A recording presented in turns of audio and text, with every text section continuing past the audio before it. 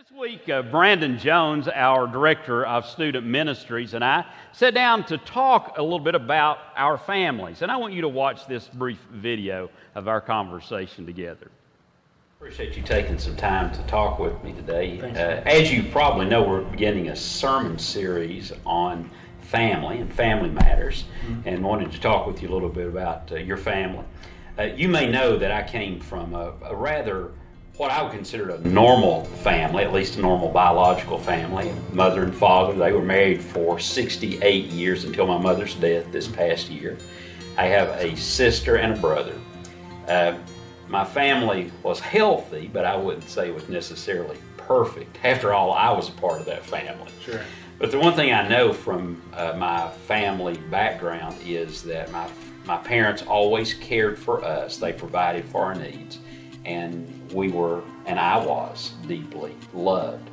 Now I understand in part that your family of origin, there were some difficulties there, and I want you to share with us what those were and what it was like. Sure. I grew up with a mom and a dad living together. I was at my mom and dad's wedding when I was a little kid, and I didn't realize this at the time, but I grew up in a house that struggled with mental illness and drug addiction, and those combinations are terrible for each other. But I grew up going to AA meetings with my dad, and my mom was a single. She worked. She was the only person that had a job because my dad was disabled, and so we lived pretty poor because she was on a server salary. And that's where I grew up, but it's not where my story ends, because I had a family take me in and even give me a place to stay. And anytime I go home, I go see them, and that's the Smith family. Mark Smith was the youth director of the church when I started going to church in junior year of high school. And he calls me, he doesn't call me son, he's more of a mentor, father figure, but it's more of a deep-seated friendship. But all of his kids call me big brother, and I'm just a part of the family. We don't have to talk about it, I'm just there, you know. So I get that love, and I have that need to be connected and celebrate Christmas and Thanksgiving with them. I'm always planning that every year because I feel that love that I didn't get growing up. What difference do you think the Smith family has made for you, and now as you and Anna are married and maybe there will be kids in the future and that kind of thing, what kind of difference have they made for you? Wow, all the difference. I would not be the person I am today without the Smith family. And I'm talking about, I wouldn't be a youth director. I wouldn't care for other people as aggressively. It's all because I've seen love and seen someone's faith that I desired it so much. And it raises the bar in our lives, because since we've seen people take us in so lovingly and hospitably, we want to be hospitable and loving, and we're always looking out for people in need like that. So I love that they raised the bar. It's a challenge, but I'm going to do it too, and hopefully raise the bar for someone else. Well, again, I thank you for sharing with us about your family of origin and how the Smith family filled a vital role in your life. And I'm glad they did that, because we love you and glad that you're a part of our fellowship. Yeah, I'd love to be here. Thanks.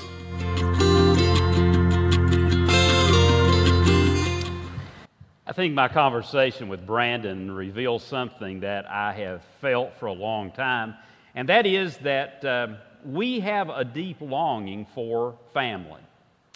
We long to have parents who love us and care for us. We long to have children who are healthy and are vibrant within our family and who are nurtured and they're respectful and not rebellious. We long to have siblings who love us and care about us. We have this inherent desire for family.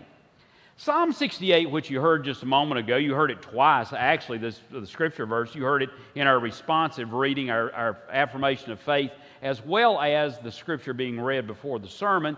And this Psalm 68 is really a long song that the psalmist sang that has some 11 verses.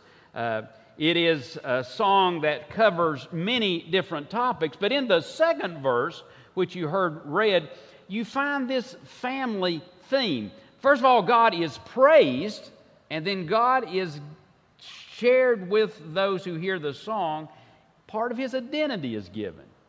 And that identity is that God is a family person. He is identified as the father of the fatherless, defender of the widow, and sets the lonely in a family. We find that God is not only interested in what families are and what families do, but God acts on behalf of families to make family possible. Now, I love this phrase. God sets the lonely in families. All the words in the Hebrew that express this phrase are rich with meaning. This idea of setting a person in a family is more than just taking like a glass of water that you would have and then set it on a different place on your table.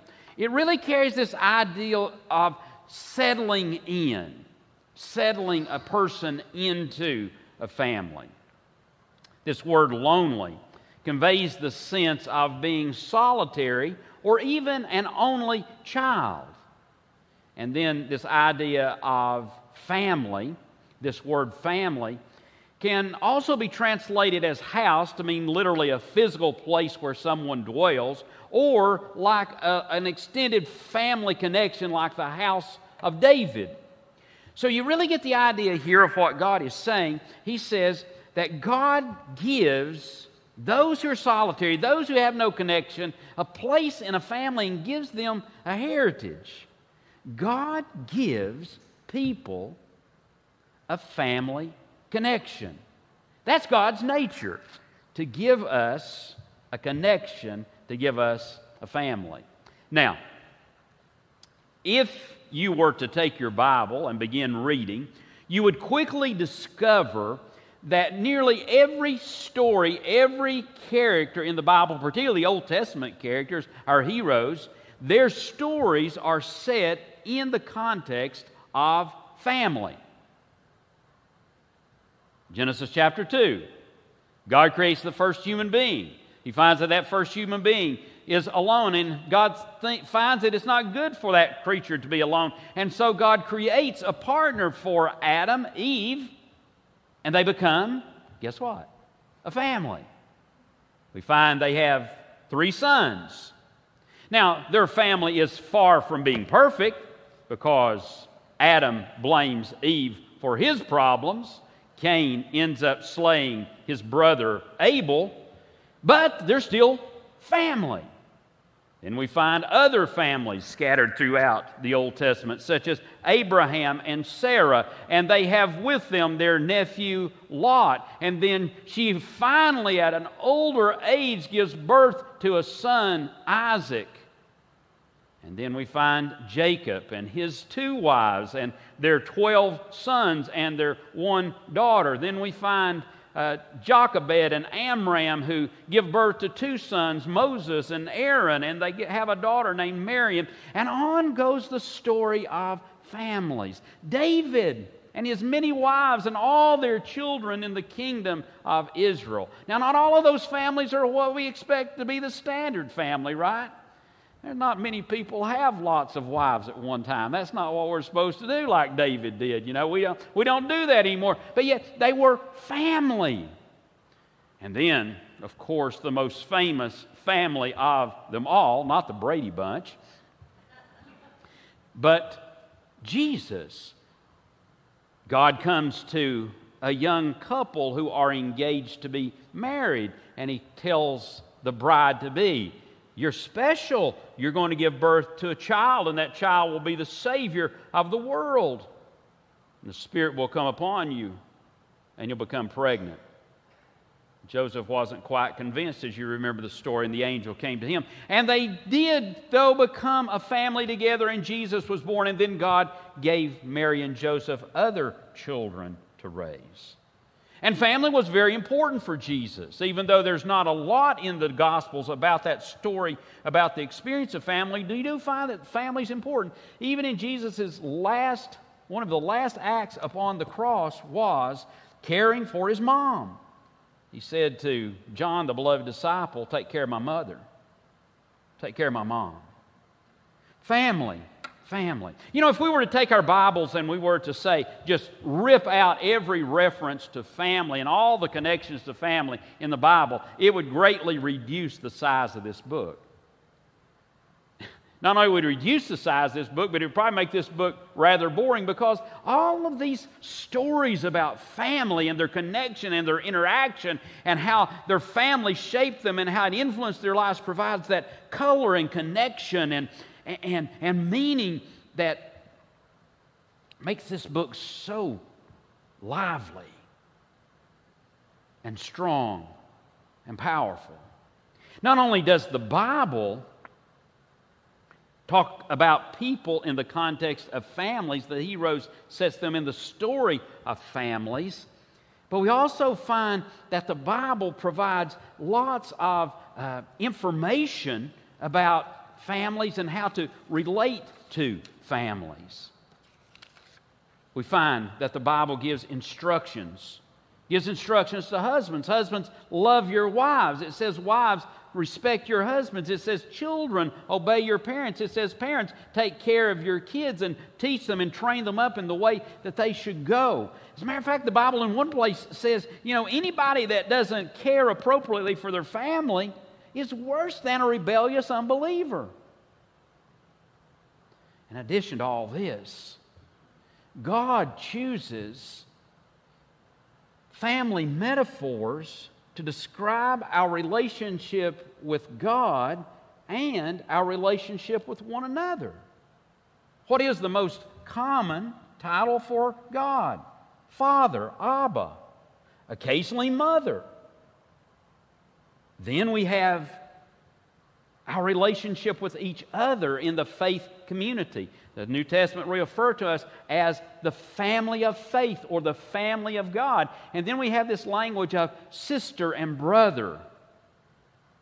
Family. You get a clear sense that when you read the Bible, that family is critically important to God. And God is engaged in nurturing, caring for, and raising up healthy families. Extremely important to God. We find that family is a gift from God. God sets the lonely. Without your family, you're going to be pretty lonely. God sets the lonely in family. Now, while family is a gift from God, it is a gift that requires a great deal of care. It takes a lot of investment, a lot of energy, a lot of time, a lot of effort to create and maintain a good, healthy family. The challenges before families today are enormous. Now, I would say that it's been enormous since the very creation. But it's enormous, the challenges that face families today. And it's going to take a lot of hard work in every family, whatever stage you're in as a family, whether you've kind of raised all of your family and they're back there in the past in terms of the raising, you still have connection with the family, or whether you're just starting out with family, or somewhere in the middle. There are a lot of challenges and it's a lot of hard work.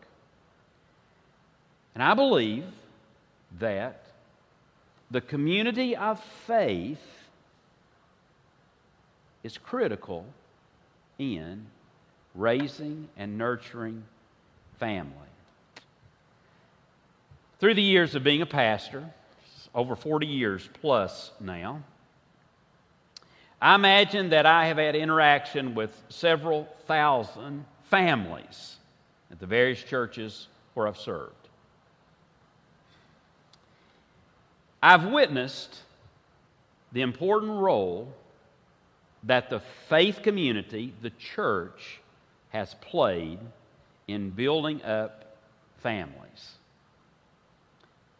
one I think of back in my days at Johnson City. I served a church in Johnson City for 9 years. By the way, I'm in my 9th year here, so I'm looking to break that 9-year record.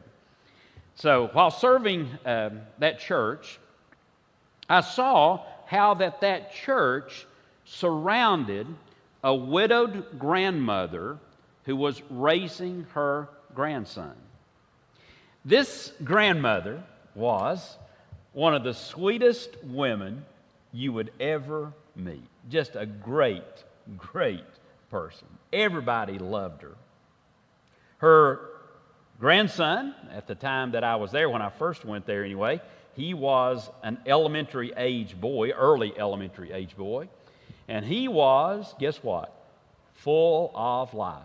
He was 125% full boy. I mean, he was full blast.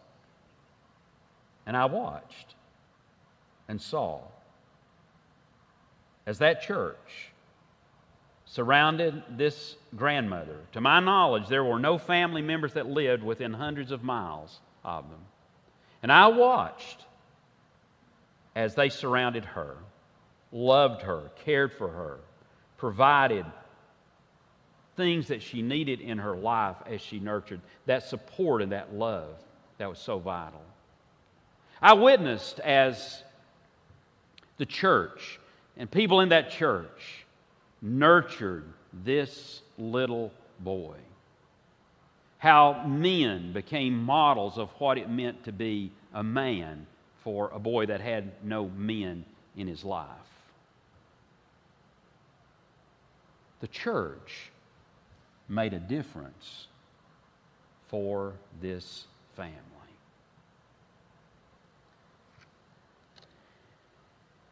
Jesus knew the importance of the nurture of families and the importance of building up families.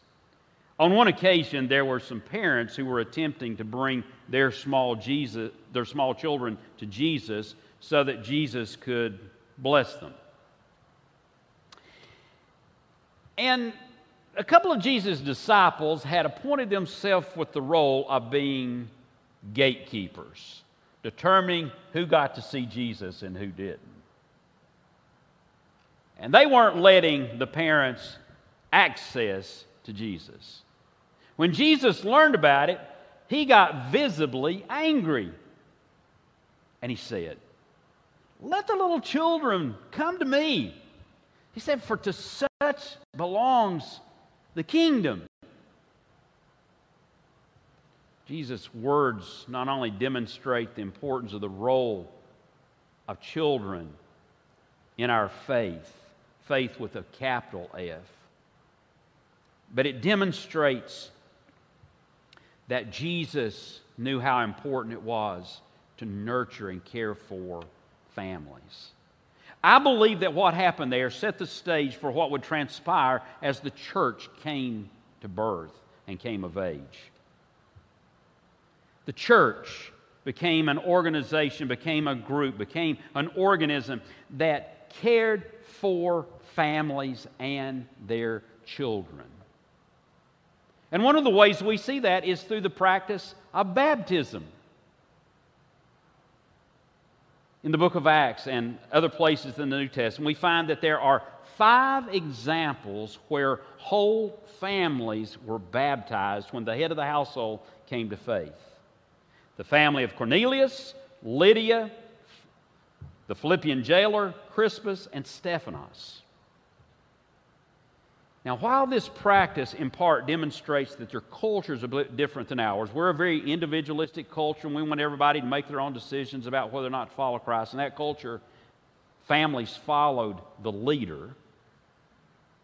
But it also demonstrates how that the church gave place to the entire family and claimed the family as a part. The church was blessing families. In our faith tradition as United Methodists, we practice infant baptism, child baptism. Part of the support of why we do that comes from out of the New Testament, where that the 5 families were baptized with an assumption that probably in the mix of those families there were small children. We believe that this act of infant baptism or child baptism is a sacred act in which God is involved. It is sacramental because God is present as it takes place. If you don't believe me, you stand with me when I'm getting ready to baptize a small child, and you feel what I feel and see in the eyes of those parents what I see, and you know that God is present and God is doing something mysterious, powerful, and spiritual that words can't describe. You see, through baptism, God places His mark and He claims that child as His own. And we as a church claim that child and that child's family as a part of our fellowship. And through baptism, parents bring their children to Jesus for Jesus to bless them. In the service of baptism of children, there is this vital practice that engages the church. We make our commitment to support the child and the family of the baptized. You remember the words? Or Jacqueline will read. Members of the household of faith, I commend to your loving care this child whom we this day recognize as a member of the family of God. And then a question is asked. Will you endeavor so to live that this child may grow in the knowledge and love of God through our Savior, Jesus Christ? And then the congregation responds. Listen, with God's help, we will so order our lives that after the example of Christ, that this child may be surrounded by steadfast love, may be established in the faith and confirmed and strengthened in the way that leads to eternal life. We make a commitment to nurture this family, to provide resources, to be people who love and show love and model what it means to be a follower of Jesus. We give ourselves in ministry.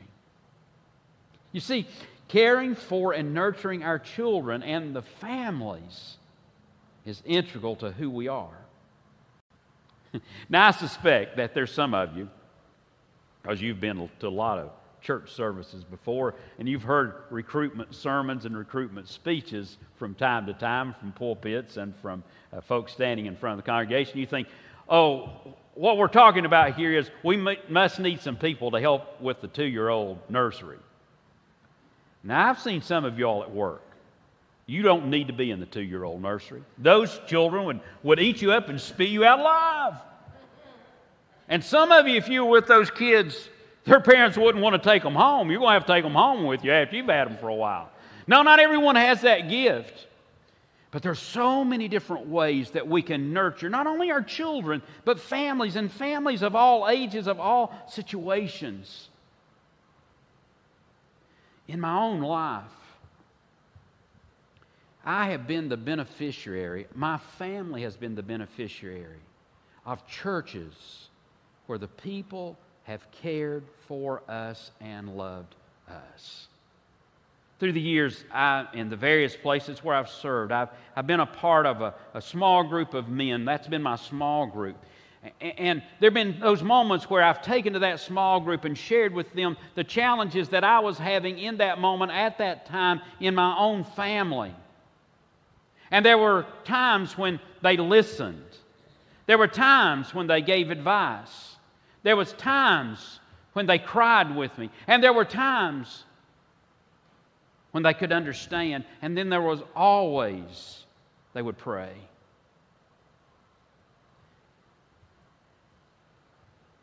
I remember when our 3 sons were toddlers, that Betty Leach took care of them in the nursery. And she loved them with a love like a grandma loves her babies. I remember when my boys were rambunctious and you couldn't keep them under control, that it was Gary Cannon who would wool my boys and love my boys and nurture them in the faith and show them what it was to be a man of God. I can remember when my boys entered into their teen years, how that Joe Tester, by the way, Joe is female, Joe Tester, she loved my boys, put up with their teen antics, and made their faith real. And through the years, Patty and I have seen how we have been loved, how we've been cared for by you and by other churches where we've served. There's so many ways that God calls us to nurture families. So many ways. For those of us who are married, to model good marriage, to put in the time and effort and energy, to be honest about our struggles, to determine that we're going to hang in there, we're not going to give up. People need to see it. People need to experience it. We can serve children and families through serving their needs. We can be faithful in our participation and model what it means to be a follower of Jesus Christ and to love Jesus with all of our heart. We can generously give of our resources so that the resources are there to do the ministry within the context of this church to the children and to the youth and to their families. And not only those inside our church, but those that are beyond the walls of this church who are desperately crying out for Jesus and a way forward in a chaotic world. We can mentor our children and our youth. We can be available. You know, sometimes just pausing in the hallway when you see a 5-year-old or a 4-year-old and just getting down on their level. Now, some of you probably can't do that. So maybe you just have to stand. We don't want to pick anybody up off the floor. But if you can, just get down on their level and let them know that they are important, not just to you, but to God who has called you to be a part of the divine family. And sometimes it's pausing to talk to a sophomore in high school who thinks she knows everything, but just to surround her with a person who loves God. Family is a gift from God, and it requires a great deal of attention. And we are called as the church to nurture our families. I exhort you to join in making OUMC a church that supports and equips families, nurtures our children and our youth. As Brett comes now and leads us in our final song, maybe you today want to just say a prayer of thanksgiving for the family that God has given to you. Maybe there's some struggles going on and you want to pray for those struggles. Maybe there's a family that you're aware of that's struggling and you want to intercede for that family.